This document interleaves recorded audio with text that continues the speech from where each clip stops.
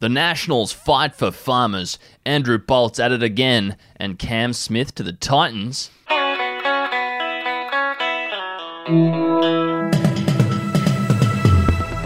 Hello, it's Thursday, the 11th of February. My name's Wendell Hussey.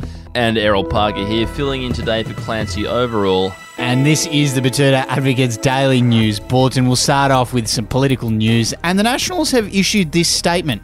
We will cross the floor to protect miners like farmers. Yes, and those were the words out of Michael McCormack yesterday in Parliament. He gave an impassioned speech where he demanded that agriculture and mining be removed from net zero 2050 emissions targets.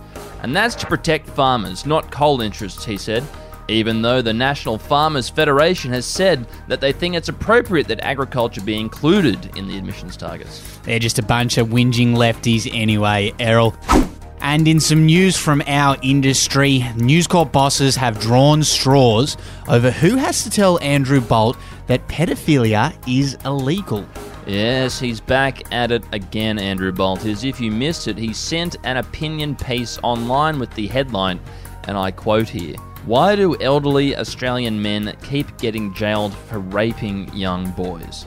Very clickbaity stuff there from Andrew, but it's forced bosses at News Corp to have a bit of a chat with him and explain why these elderly men keep getting sent to prison. Yeah, because it's quite a serious crime. That would have been an interesting conversation to sit in on.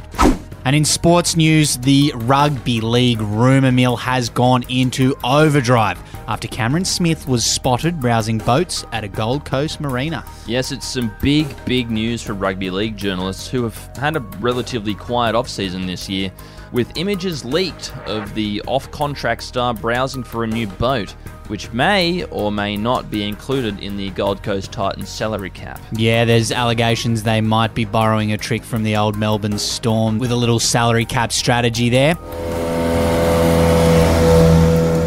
And our quote of the day today comes from Texan lawyer Rod Ponton, who said this. Can you hear me, Judge? I can hear you. I think it's a filter. It is, and I don't know how to remove it. I've got my assistant here. She's trying to, but I'm prepared to go forward with it. I'm here live. I'm not a cat. I can see that. Bit of a technical mishap there for Rod, with a cat filter popping up instead of his own face in his court appearance. Unfortunate. Poor Rod. Probably not as bad as what my son-in-law did in court a few months ago, but that's another story. Poor Rod. Yeah, very unfortunate. Not ideal at all.